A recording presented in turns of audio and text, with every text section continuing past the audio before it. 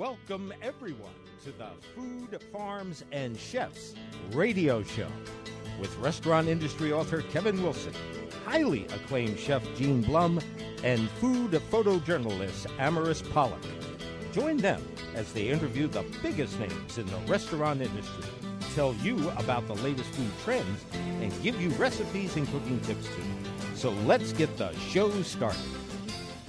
We have a fantastic show for all our Food, Farms, and Chefs fans as we first hear from Bucks County Food Shed Alliance, then learn Komodo style of cooking with Master Barbecuer, and we end our show on a sweet note with a popular dessert and coffee shop. Hi, I'd like to introduce everybody to two of the board members of the Bucks County Food Shed Alliance. I want to introduce you to Chef Kelly Unger, who is the owner of the Rooster and the Carrot Cooking Studio, which is a farm-to-table cooking studio for cooking classes. And then she's also the market director at the Doylestown Farmers Market and the director of Bucks County Food Shed Alliance, along with Joni Garcia, who is joining us as well, who is one of the directors of Bucks County Food Shed Alliance.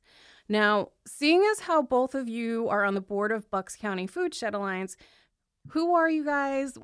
Who encompasses it? And, what are some of the goals of Bucks County Food Shed Alliance? The Bucks County Food Shed Alliance was founded in 2006 by a grassroots group who wanted to make the bounty of our local farms more accessible to our community and provide organic farmers predominantly at the beginning, but all farmers in our area really with a market for their products. So the first initiative when the group founded itself was to create a farmers market, which is now the self-supporting year-round Wrightstown Farmers Market. And then in 2017, we were asked to take over the Doylestown Farmers Market, which is the oldest continually operating farmers market in Bucks County, this year celebrating 47 years. And both markets are producer-only markets, so you have to either grow or make what you sell at the market. And if you make it, it needs to be from local ingredients or sources.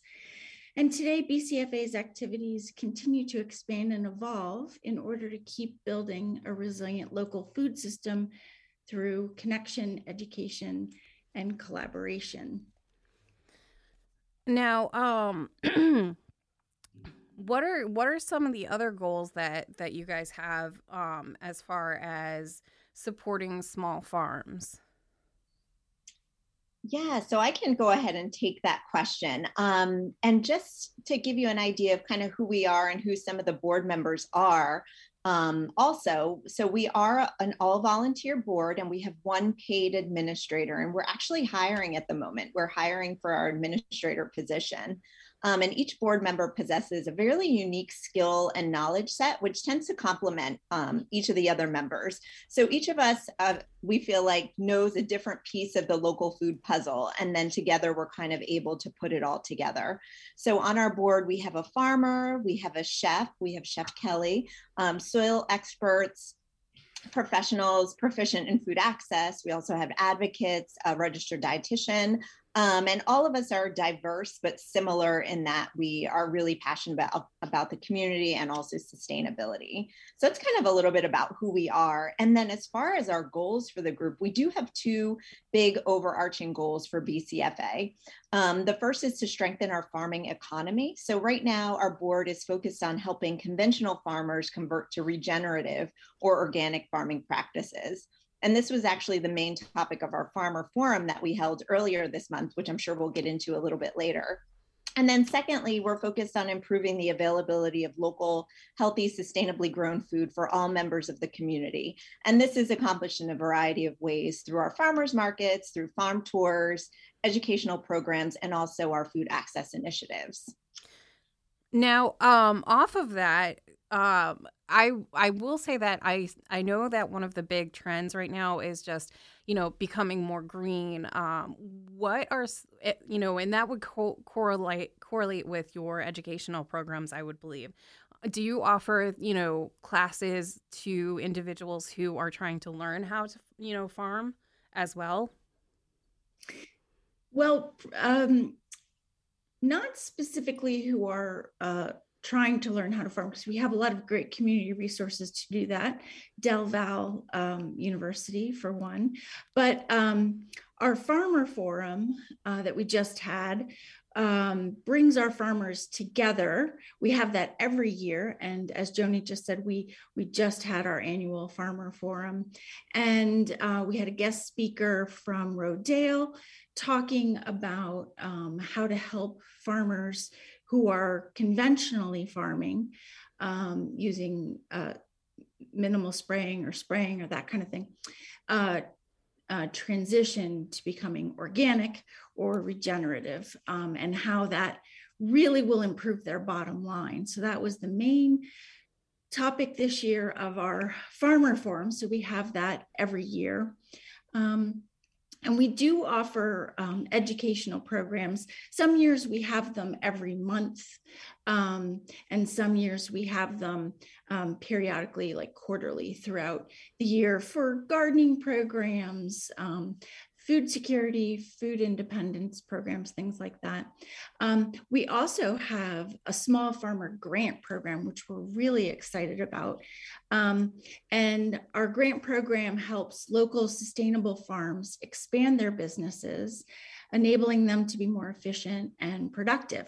So they must be an existing farm, and our grant can help them with things like small capital improvements, like building hoop houses, or chicken coops, or critical equipment that they need, and a wide variety of other things that they need to grow their farm, and maybe even become more regenerative. If they didn't start out that way, they want to move towards organic regenerative agriculture to help them get there. And then we also offer summer farm tours every year. So in the months of June, July, and August, we gather the community on various farms throughout the area. And, we have the farm owner tour them through the property. And, of course, if they have animals on the property, which 90% of them do, you get to see all the different animals and learn how they approach farming, specifically to what they do. And those are always really fun. And we have a potluck dinner that goes with that. And so it's just really nice community building, and a chance for the community to get on the farm and learn more about the farmer, connect with the farmer in a much deeper way. And then, of course, our farmers markets, which I talked about, are our two farmers markets, Doylestown Farmers Market and the Wrightstown Farmers Market. And they really manifest our mission and are crucial to maintaining a vibrant local food system and economy. And we're very proud of both of our markets. They're doing really well. And also, I want to mention, on our website, we have a local food map that one of our board members worked particularly hard on. And so anyone can just head to our website, bucksfoodshed.org, and take a look at our food map. It's interactive, so it's coded for restaurants that are using or sourcing from local farms. You can find farmers markets, you can find CSAs, you can find farms that have on-farm markets and things like that. So it's a really great resource for the community. Now this, I love that you mentioned CSAs. I might, circle back to that later, but this is for you, Kelly, specifically. What drove you to become a key member of the Bucks County Food Shed Alliance, and how do you, as a chef, add to the Alliance's efforts with your culinary skills and how, your history in the culinary world? Well, so I got involved. I first got involved by doing a chef demo at the Wrightstown Farmers Market, and then met a couple of board members there, and was asked to join the board. And after much consideration, I did, just because of, the time that it takes and so forth. And so I joined the board in 2016, it was. And we at that time, we were just been asked to take over the Doylestown Farmers Market. And as a new board member, I didn't have a committee assignment yet. And so we were talking about the farmers market and all right, so who is going to oversee this farmers market? And sort of everybody looked at me and said, well, Kelly, you're a chef, so surely you would want to, that might be something you'd be interested in. And I was like, oh, I guess that sounds good. I mean, at the time I hadn't opened up the Rooster and the Carrot yet. I was teaching cooking classes, but I was doing that somewhere else. And so I thought, yeah, well, that seems like a really good fit. I've never run a farmer's market before, but we had a market manager, et cetera. So I thought, what the heck? So I did that and didn't realize how much work goes into running a farmer's market. But so I had to hire a new market manager because the other one had left, and sort of like it was a sink or swim kind of baptism by fire, I guess, really, of how to run a farmer's market. But I thoroughly enjoyed it and have been able to put my sort of own stamp on the market. The current market manager that we have now, Alex Dadio, she's absolutely fantastic and brilliant. And so we work so well together. So the two of us have put our stamp on the market as far as cultivating the correct vendors that will adhere to the mission of the Food Shed Alliance. But I think, so finding those vendors it's been helpful to be a chef to find those vendors as far as, you sort of know who knows what they're doing and doing it the right way. But I think because I teach cooking classes and I'm talking to consumers all the time about where they are on their food journey, everybody wants to eat healthier. Oftentimes they don't really know how or what. And so my cooking classes, being farm to table, is kind of a draw for that. And so I think I also, if they don't know about our two farmers markets, I help drive them to the farmers markets, but then educate them about the nutritional benefits of the produce that they're likely to see at the markets. And I just feel like I'm kind of a connector on the board with connecting people to the produce and encouraging them to ask farmers questions, but also giving the farmers feedback as well, because I know what people are sort of interested in eating or willing to try. I get that feedback in my cooking classes all the time. But then our farmers, when they want to maybe try growing a new crop or something, then they know they can count on me to support them with recipes at the market. I also write our Doylestown Farmers Market newsletter, and I always have recipes in there every week. So they know that they can count on me to support them with recipes for whatever crop they're growing and help educate the customers and encourage them to go ahead and try a new vegetable or whatever it is. And at the end of every season, we always survey our customers to find out what they'd like to see next at the farmers market. And actually this year, it was great to see that they wanted to see different types of vegetables at the market, which is awesome. So I think that, again, our farmers know that they can count on me to help the customers with recipes and give them that feedback that this is what the customers want, so they can feel confident enough to put their time and energy and money into growing different crops. So I sort of feel like that's where I help out the most. That's exciting, because I know for me, like as somebody who's a home chef, when I do get time to actually cook, I love using, ingredients that are outside the box, and, CSAs and farmers, small farms and, they offer things like that where they'll throw in something that's like unusual. So I love the idea that, you have farmers that are coming to you for that.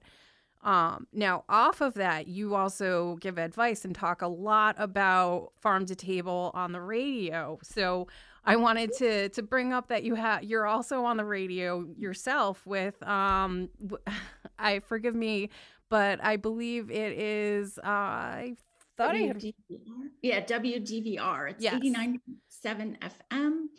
WDVR. So every Monday, my show was just on at 3:00. I'm part of Let's Talk, and my particular show is the Farm to Table Report. So when the farmers market is in season, of course, I'm telling you each week what you're going to see at the farmers market.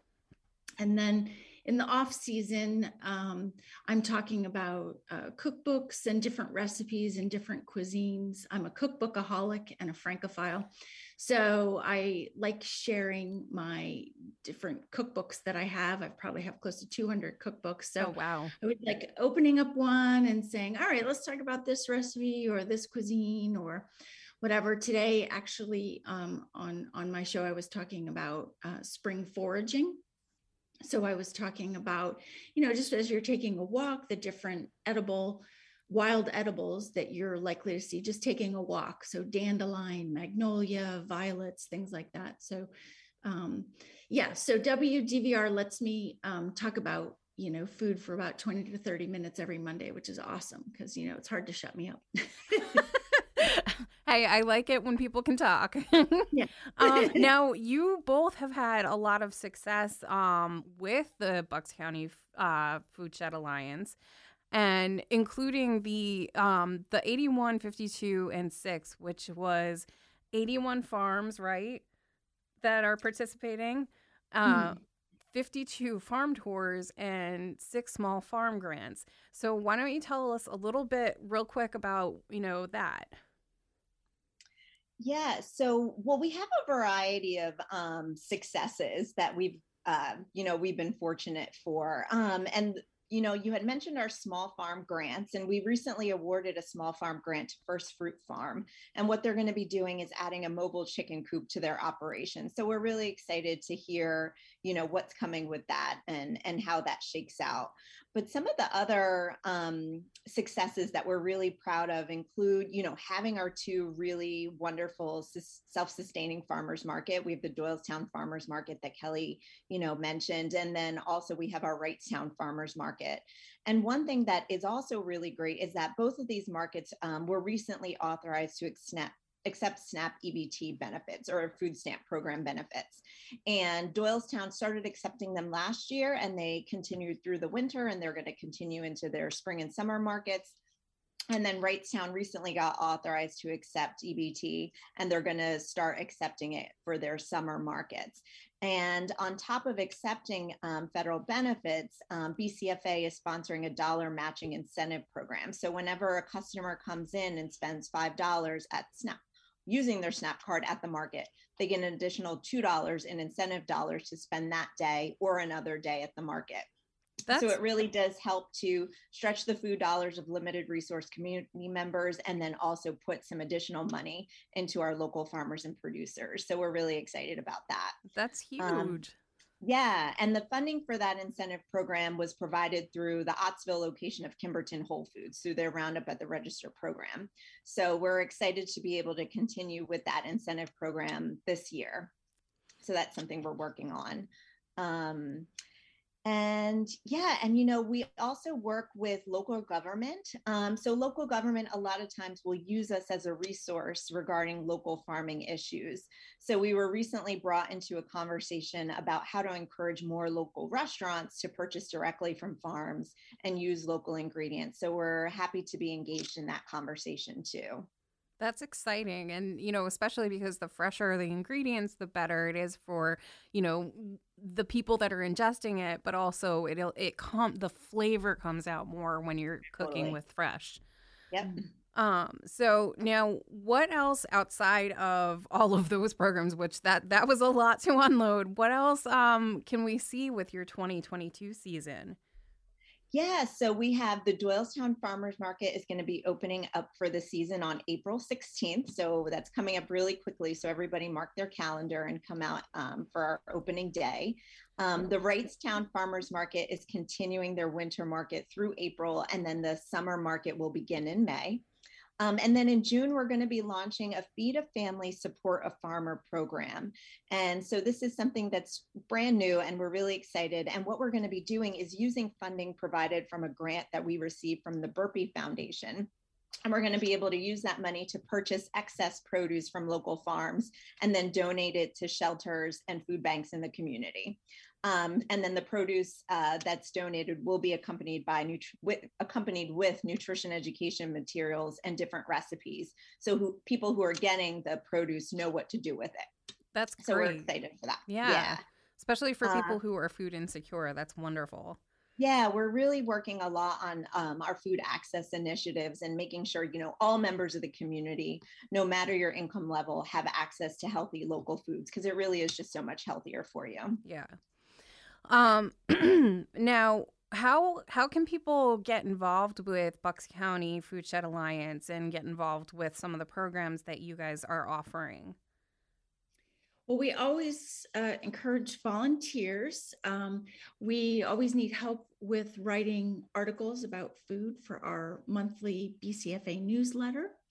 And then with the summer farm tours coming up, we always like to have an article in the newsletter about the summer farm tour. So we definitely like to have volunteers for that, who, if you like to write, that might be right up your alley and write about food and farms. And then you can help out, volunteer at both of our farmers markets. And then we definitely need volunteers to drive the donated produce from our farmers markets to the donation sites for the Feed a Family Supportive Farmer program that Joni just talked about. And then, of course, financial donations. If you are short on time, financial donations are always welcomed, appreciated, and accepted on our website. And so there's a contact form on our website that you can just head to our website, bucksfoodshed.org, and fill out the contact form and let us know there which type of volunteering might suit you. That's wonderful. Now, how else can they get in touch with you to take classes at the Rooster and the Carrot and find you guys online? So for my business, the Rooster and the Carrot, you can head to theroosterandthecarrot.com. And I offer seasonal cooking classes. So the spring schedule is up. Unfortunately, all of the public classes are sold out right now. So, and I'll be taking a break for the summer. So I'll be back in the fall, but you can head to theroosterandthecarrot.com just to see what type of classes that I offer, to give you an idea of what might be coming for the fall. And then my email at the Food Shed Alliance is kelly.u@bucksfoodshed.org. And then Joni is joni.g@bucksfoodshed.org. And if you can't remember any of those things, you can always head to our website, bucksfoodshed.org, and just fill out that contact form. That's great. Now, do you have any other events that are coming up soon? Opening day is just a massive event in and of itself, and it's coinciding with Earth Day for us at the Doylestown Farmers Market. And also this season, because we are clear of COVID, we're going to start getting back to our tasting program. So pre-COVID, we would often have tasting events throughout the season. We primarily did it with tomatoes, when you had the different varieties of tomatoes, we would, cut those up and people could was like a taste before you buy kind of thing. And then our, peaches and apples and things like that. But this year we want to have a tasting event every month. And we want to help educate you about the different types of produce that are at the market that might look strange to you, that you might not be familiar with. So those are really what our tastings are zeroing in on this year, though we will also have a tomato tasting and a peach tasting because everybody loves tomatoes and peaches. But, so our first tasting is going to be April 23rd, and we're doing microgreen shoots and leaves.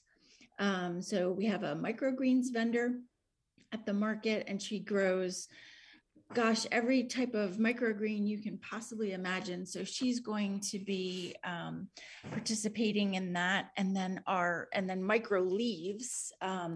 So you'll get to taste pea shoots and baby herbs and things like that. So they're bursting with flavor. And so every month we'll have some kind of tasting like that, and obviously recipes to follow.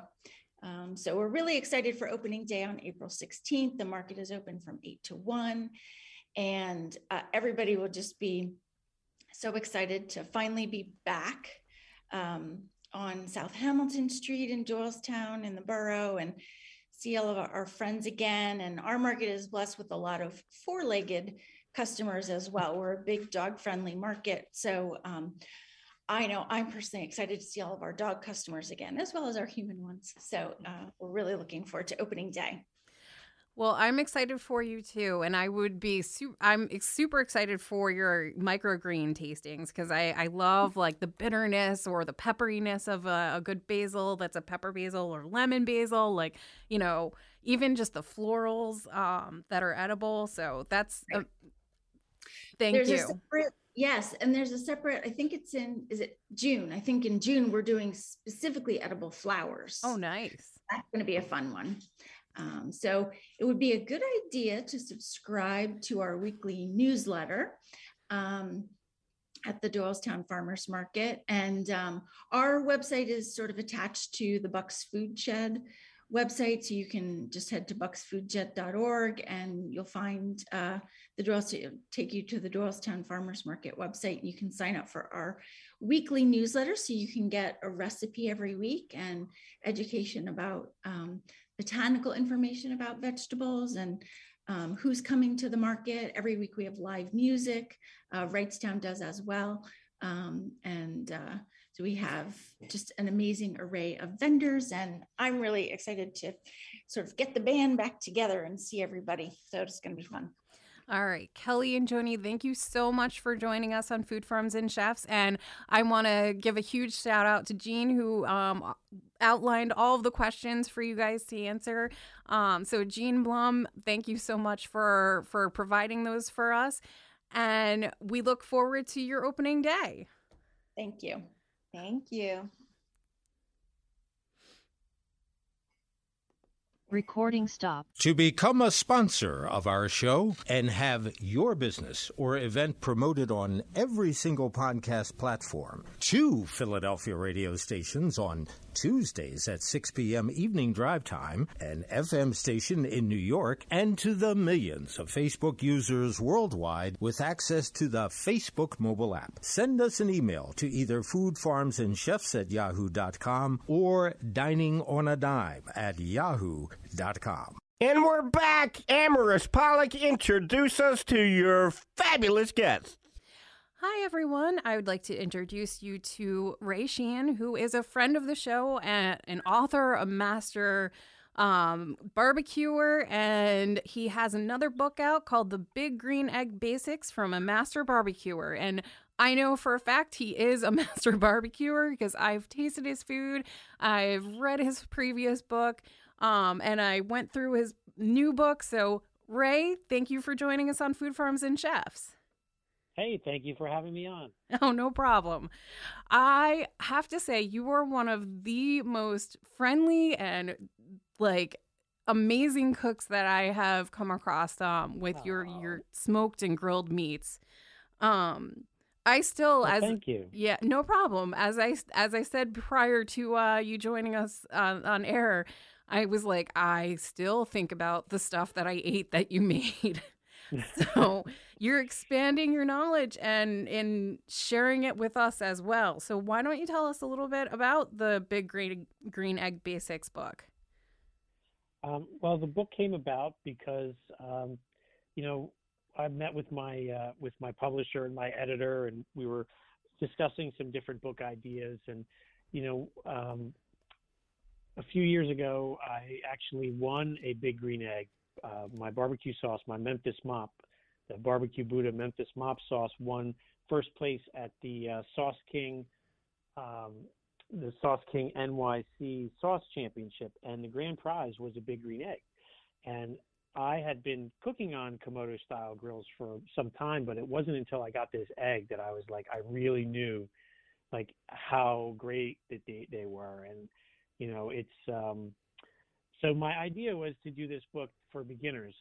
Many years ago, I went into a pool store and they had these Big Green Eggs, and nobody there could tell me how to use this grill. And I had to kind of learn it on my own and, through trial and error.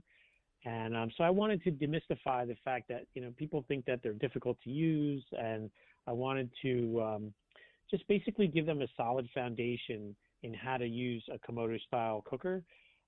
So basically I cover everything in the book on how to set it up, lighting the fire, controlling your temperatures, and it's organized by technique. The book is all about technique. So each chapter is a different technique, whether it's hot and fast grilling, low and slow barbecue, slow fire roasting, and then I have 2 chapters on baking, one sweet and one savory. That's kind of a nod to my baking background. I was a baker for a long time.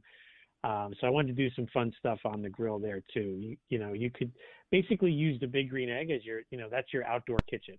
So I wanted to get that across to the reader.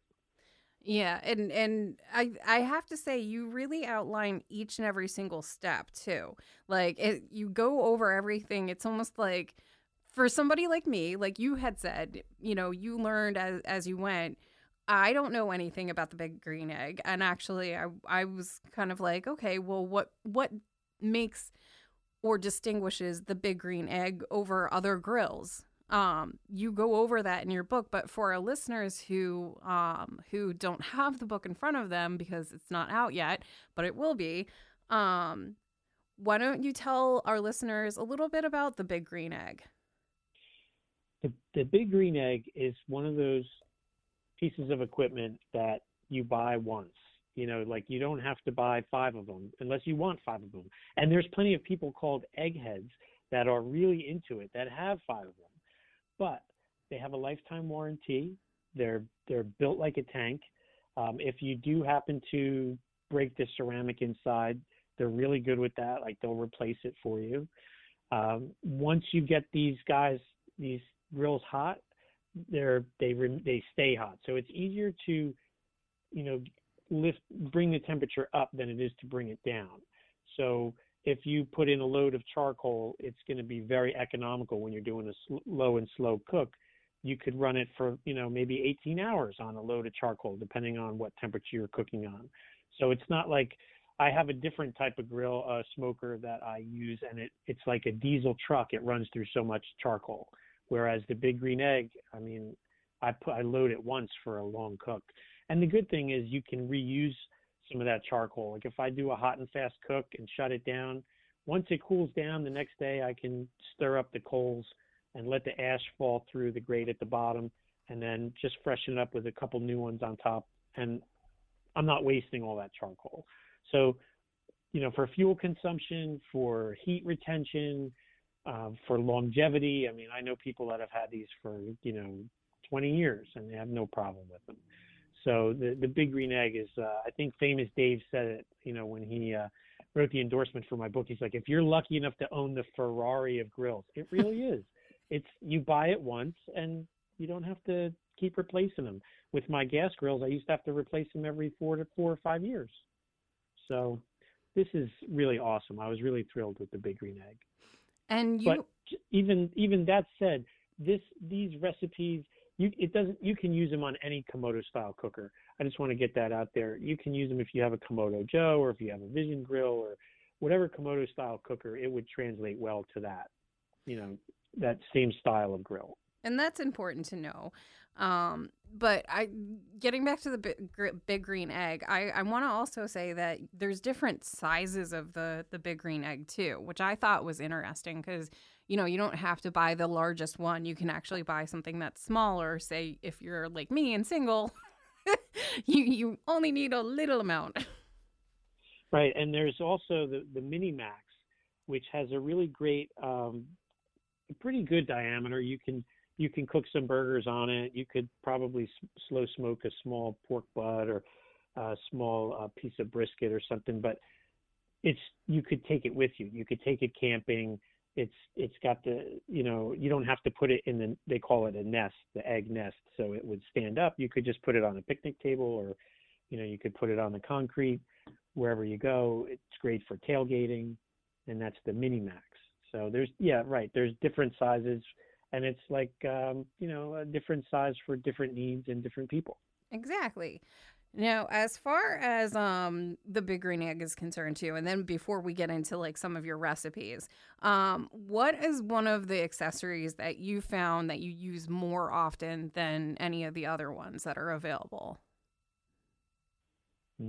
I would say the pizza stone, because I love cooking pizza outside and I love cooking it on the egg. So, and like with the big green egg, you really, everything is a la carte. So when you get your egg, it's up to you to decide what accessories. I didn't go big into the accessories for this book because and there's so many different accessories, but I didn't want to overwhelm the person that just got the egg and tell them, oh, you have to buy, all these different accessories to enjoy it, because you don't, but they are great to have. Like, I love that. I know some people swear by the Kick Ash basket, and it catches the ashes and makes it easier for cleanup. So there's a bunch. There's also a riser that you can use that I really like. But basically, for me, it's definitely the pizza stone. I get so much use out of it. I love a good pizza, especially with the leopard spots. Yes, and you can do. You could do, in the book, I do have margarita pizza and garlic knots. That's my my New Jersey Philly connection. I had to get that in there because those are my favorites. But those are like easy things, and they're like fun things that, I want everyone to feel, safe and fun and confident around this grill. So. Exactly. And, I want to bring up some of the recipes that you have in here because they made my mouth water actually right off the start, which some of them are your grilled steak, your steaks that are in there. Oh yeah. Then I know you have a cornbread that you make from scratch. That's in the baking section, that I was looking up, and salivating over.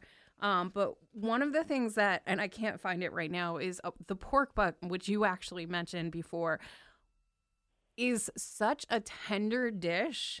And so how, I like that you go over each step and like where you need to have the heat, how far you need to open up the vents for each step in your book. So it's almost like I don't want to associate with Dummy's Guide, but it's for somebody like me, it would be like a Dummy's Guide to big green egg cooking. Well, the thing is that I really wanted to focus on ensuring success.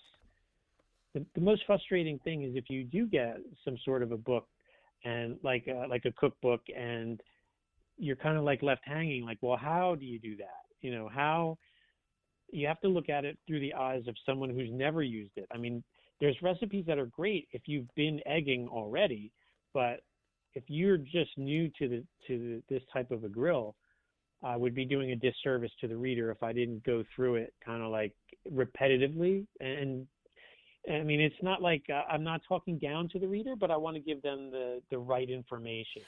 And you don't come off as talking down. You actually do come off as I'm educating you and giving you the best, chance to have the most succulent dish that's going to come off the big green egg. So that's what I was trying to portray. Well, thank you. No problem. And when you talk about, there was a section I put in here, and it's right around. It's like a little guide it's like how far to keep your vents open.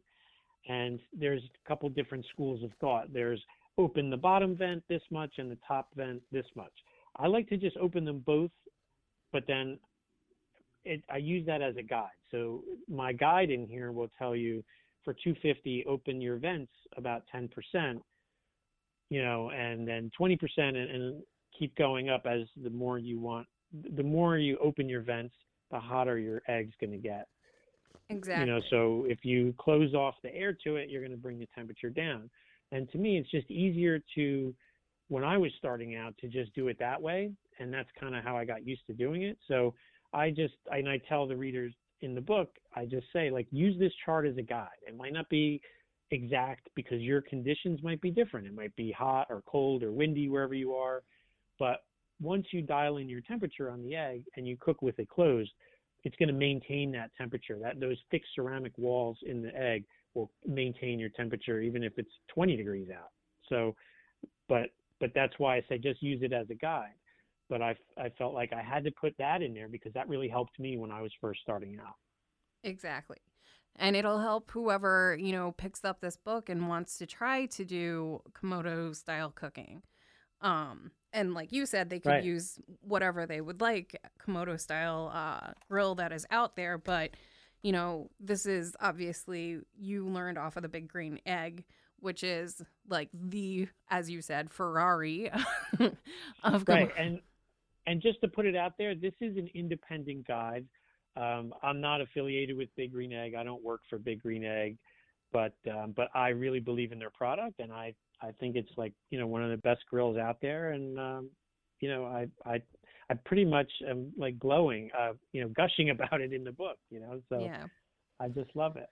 So given that we are a food show and grilling season is hopefully coming soon, today notwithstanding, what is one of the first things that you would say go to and try out if somebody has a Big Green Egg? Well, I even say this in the book, like, if you just got your egg, you don't want to, you don't want to do the hot and fast grilling and go over like 350 degrees on your first cook, because you want to give the felt lining, the seal, you want it to be able to adhere and like kind of seal itself to the gasket is what I'm talking about. You want the gasket to like seal, so you don't have smoke coming out from where the top and the bottom of your egg meet. So I say do something at a lower temp for the first 3 to 4 hours. So, and do something that's fun and easy and feeds the crowd. Do a pork butt. You could do, that's something that you could let it go for, 7 hours, 8 hours if you want. And you can't go wrong with it, and you're going to feed a crowd. So all that time is going to be worth, the result's going to be worth it. That's great. And I love pork butt, so I love that you actually said that. Now, believe it or not, I hate to let you go because I always have fun speaking with you. But unfortunately, we have to let you go, and, maybe we can bring you back on a little bit later on in the season. But Ray, where can we find you? When is your book out? And thank you for letting us know how to cook on the Big Green Egg. Well, thank you. Thank you for having me on. The book is out on 3/29, and you can find me on Instagram, BBQ_Buddha, BUDDHA, Facebook, award-winning barbecue sauce, Twitter, BBQ_Buddha, or our website is bbqbuddha.com. All right. Thank you so much for joining us, Ray. Thank you. Have a great day. You too. Tune in to Dining on a Dime to hear from Gene Blum, our chef, educator, consultant, and historian. You can find him across social media at IBFoodie2 or Gene Blum at ibfoodie2@yahoo.com. And you can also tune in to listen to Amaris Pollock and find her across social media at ARPOLLOCKUS@gmail.com. And we're back. Amaris Pollock, introduce us to your fabulous guest. Hi, everyone. I'd like you to be introduced to Sarah Shih, who is one of the owners of Cake and Joe in Pennsport neighborhood of Philadelphia. Sarah, welcome to Food Farms and Chefs. Yeah, hello, this is Sarah. So you opened your restaurant, Cake and, well, it's a bistro. You opened during the pandemic. What was that like? We opened a new business in pandemic. It's not easy, but everybody stay at home for a long time because of the COVID, and I think we need to open some space just to let people can enjoy or get some good food, get some good dessert. Yeah, that's just make the decision, just open in pandemic. Now, your partner, Trista Tang, is the person behind the different cakes that are offered. She learned from a French chef. How much influence of the French culinary culture is influenced in the cakes that you offer? Actually, in the mousse cake, like we did, the cake is from French style, but she learned in the school is in China and in Beijing. And in China right now, we make some new dessert, new style. It's make some fusion from China with the French, and they make the different thing. It is, and it's light and airy. I actually had the pleasure of trying out 3 of your little mousse cakes. Oh. They were very, very good and full of flavor. So what can people, when they come to your cafe, expect from the mousse cakes, and what are some of the other beverages outside of the La Colombe coffee brand that they can have? I'm sorry. What are some of the foods that people can order when they come to Cake and Joe? You mean which cake is a good order? No, which of the, like, what are some of, like, the sandwiches? Oh yeah, we have the really good breakfast sandwich, and have some special new style lunch sandwich, and also have the mousse cake and some cold drinks and also coffee. And I know that you also have interesting drinks like Calpis. I think they are. Oh yeah, we have the Calpis, also the refresher. There's both collection, and the Calpis is like a yogurt flavor, but it's still watery. It's not smoothie. And what are the refreshers made out of? The refresher base will be sparkling water, and we made some homemade jam, also the fruit syrup.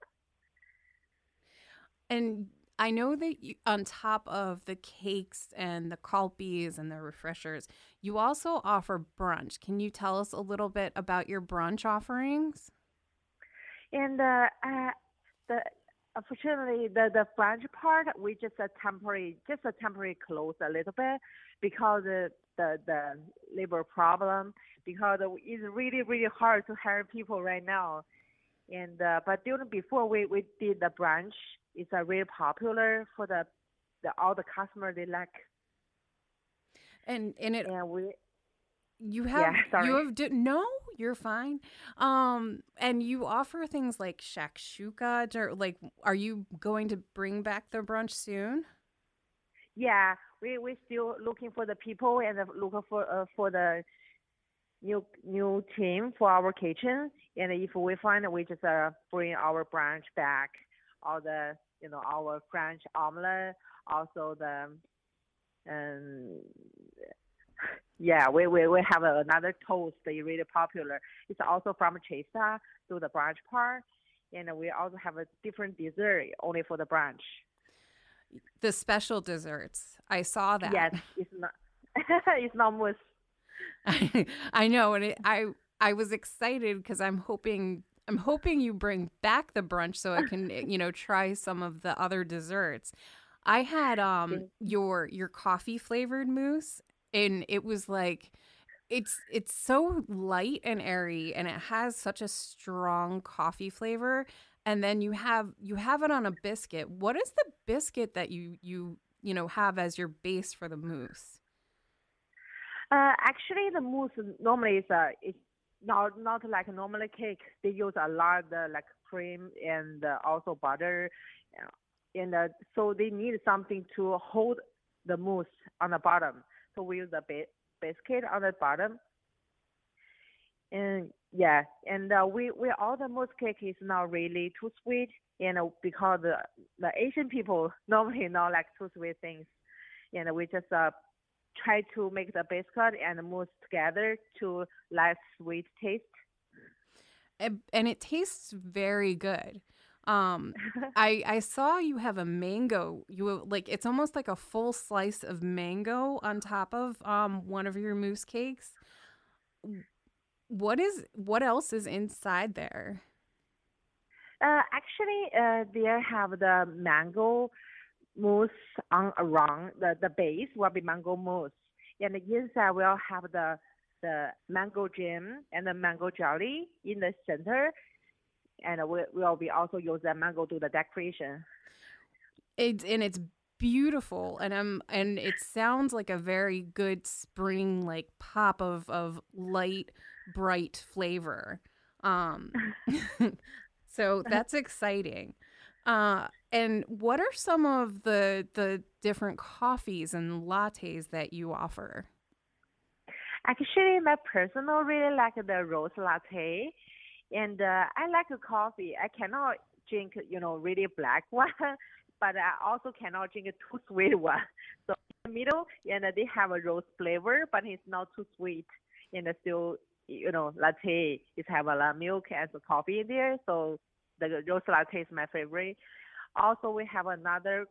The name will be the cream caramel.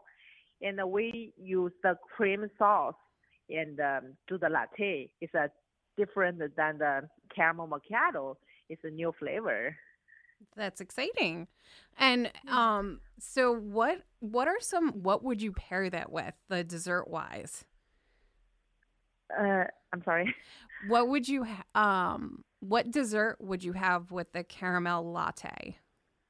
Let me think. The caramel latte is a little bit sweet. So if I pick, I will pick the passion fruit, the more fruity the mousse. We have a mango mousse. Also have the passion fruit mousse cake. Is also really popular, and it looks different. And it's gorgeous how you present the different desserts. That is something that in Asian culture, I think that there's more than just what you're eating is the presentation of how it's plated. And that definitely is something that I find in your establishment. Yeah. And we also do some the collaboration with more chef and more store, and we try to get offer update and more cake to customer. And that's good too. So what are some of the collaborations you're doing? We with another restaurant and with the chef Nook, and it's a Thai restaurant. Yeah, we make the passion for the panna cotta for them. Okay. And we just are ready for the new dessert for them. It's a brownie one, and still testing. Oh. And sign me up for being a tester. Yeah, sure. We actually just had Nook on last week, so it's funny that you brought her up as one of your collaborative restaurants. Yeah, she's so nice for help, young people and make the running the new business. She helped me a lot. Just say, Sarah, just do your flavor, and we try to work together.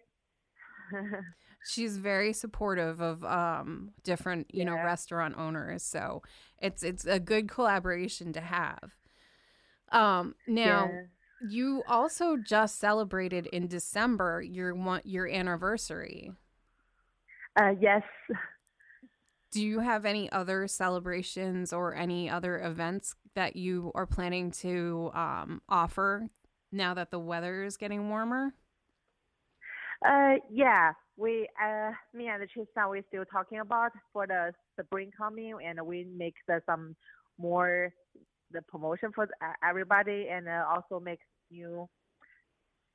some good idea. But we're still talking about that. And later on, we will be posting on Instagram. Well, that's exciting. So we have to pay attention to your Instagram to find out when that's going to be. Yeah. So I want to also just tell you that I tried the chocolate mousse too, and you had like a ganache that was over top of it, so a hard chocolate, it's a soft hard chocolate, and it had like crunchy stuff inside of it. What was that? The crunchy stuff, just because with most cake we try to make the more layer and like people taste more different flavor in there, and so also the chocolate mousse is my favorite. Yeah, just a couple of days ago I ate one and I said, so how's that good? So it's so good. Orange chocolate mousse. Exactly. It's not too sweet. It's not too sweet, but it's still, a little bit heavy. If you're a chocolate person, you definitely like it. And I'm a huge chocolate person, so I shared it with a friend, and it was hard to share because I was like, I want it all. Yeah, me too. I'm really a chocolate person, so I really like the heavy things. So I'm more like the chocolate stuff, and the chocolate mousse definitely is my favorite. And as a chocolate lover, what is your opinion of your chocolate hazelnut? The hazelnut, the around outside is the chocolate to the decoration, but the inside we not use a lot of chocolate in for the inside. And the inside part most is the hazelnut, and the hazelnut mousse and the hazelnut center, and all around the hazelnut. And it's decadent. I want to say to our listeners that these are desserts that, like, they come plated. It's not like a huge portion, so it's not going to overwhelm you. But there's an abundance of flavor, and that's rich and decadent. You have that soft airiness of the mousse with the creaminess, the texture, the little texture, nuggets that you get, and even just that base that we discussed, the base to help support your mousse cakes makes a huge difference because it just adds that next level of texture and crunch that, gives it kind of a denser oomph to your bite.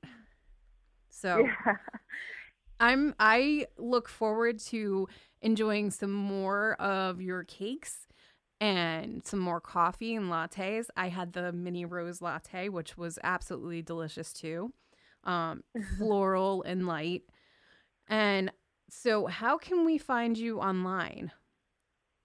And we have our website, but still trying to getting more better. And but we also have the delivery company, and it's Chobus, also the Grubhub. Perfect. So if whoever is out there that wants to try Cake and Joe, you can find them on Instagram at Cake and Joe or online at Cake and Joe and order some of their cakes. It's absolutely delicious. Sarah, thank you so much for joining us. Thank you for the let me introduce my friend. No problem. Now, for anybody out there, you can find all of our previous episodes on Food Farms and Chefs on PhillyRestaurantReviews.com. And for finding Gene online, you can find him at ibfoodie2, or you can email him at ibfoodie2@yahoo.com. And you can find me at arpolicus or arpolicus@gmail.com. Thank you, and have a happy Tuesday, everyone.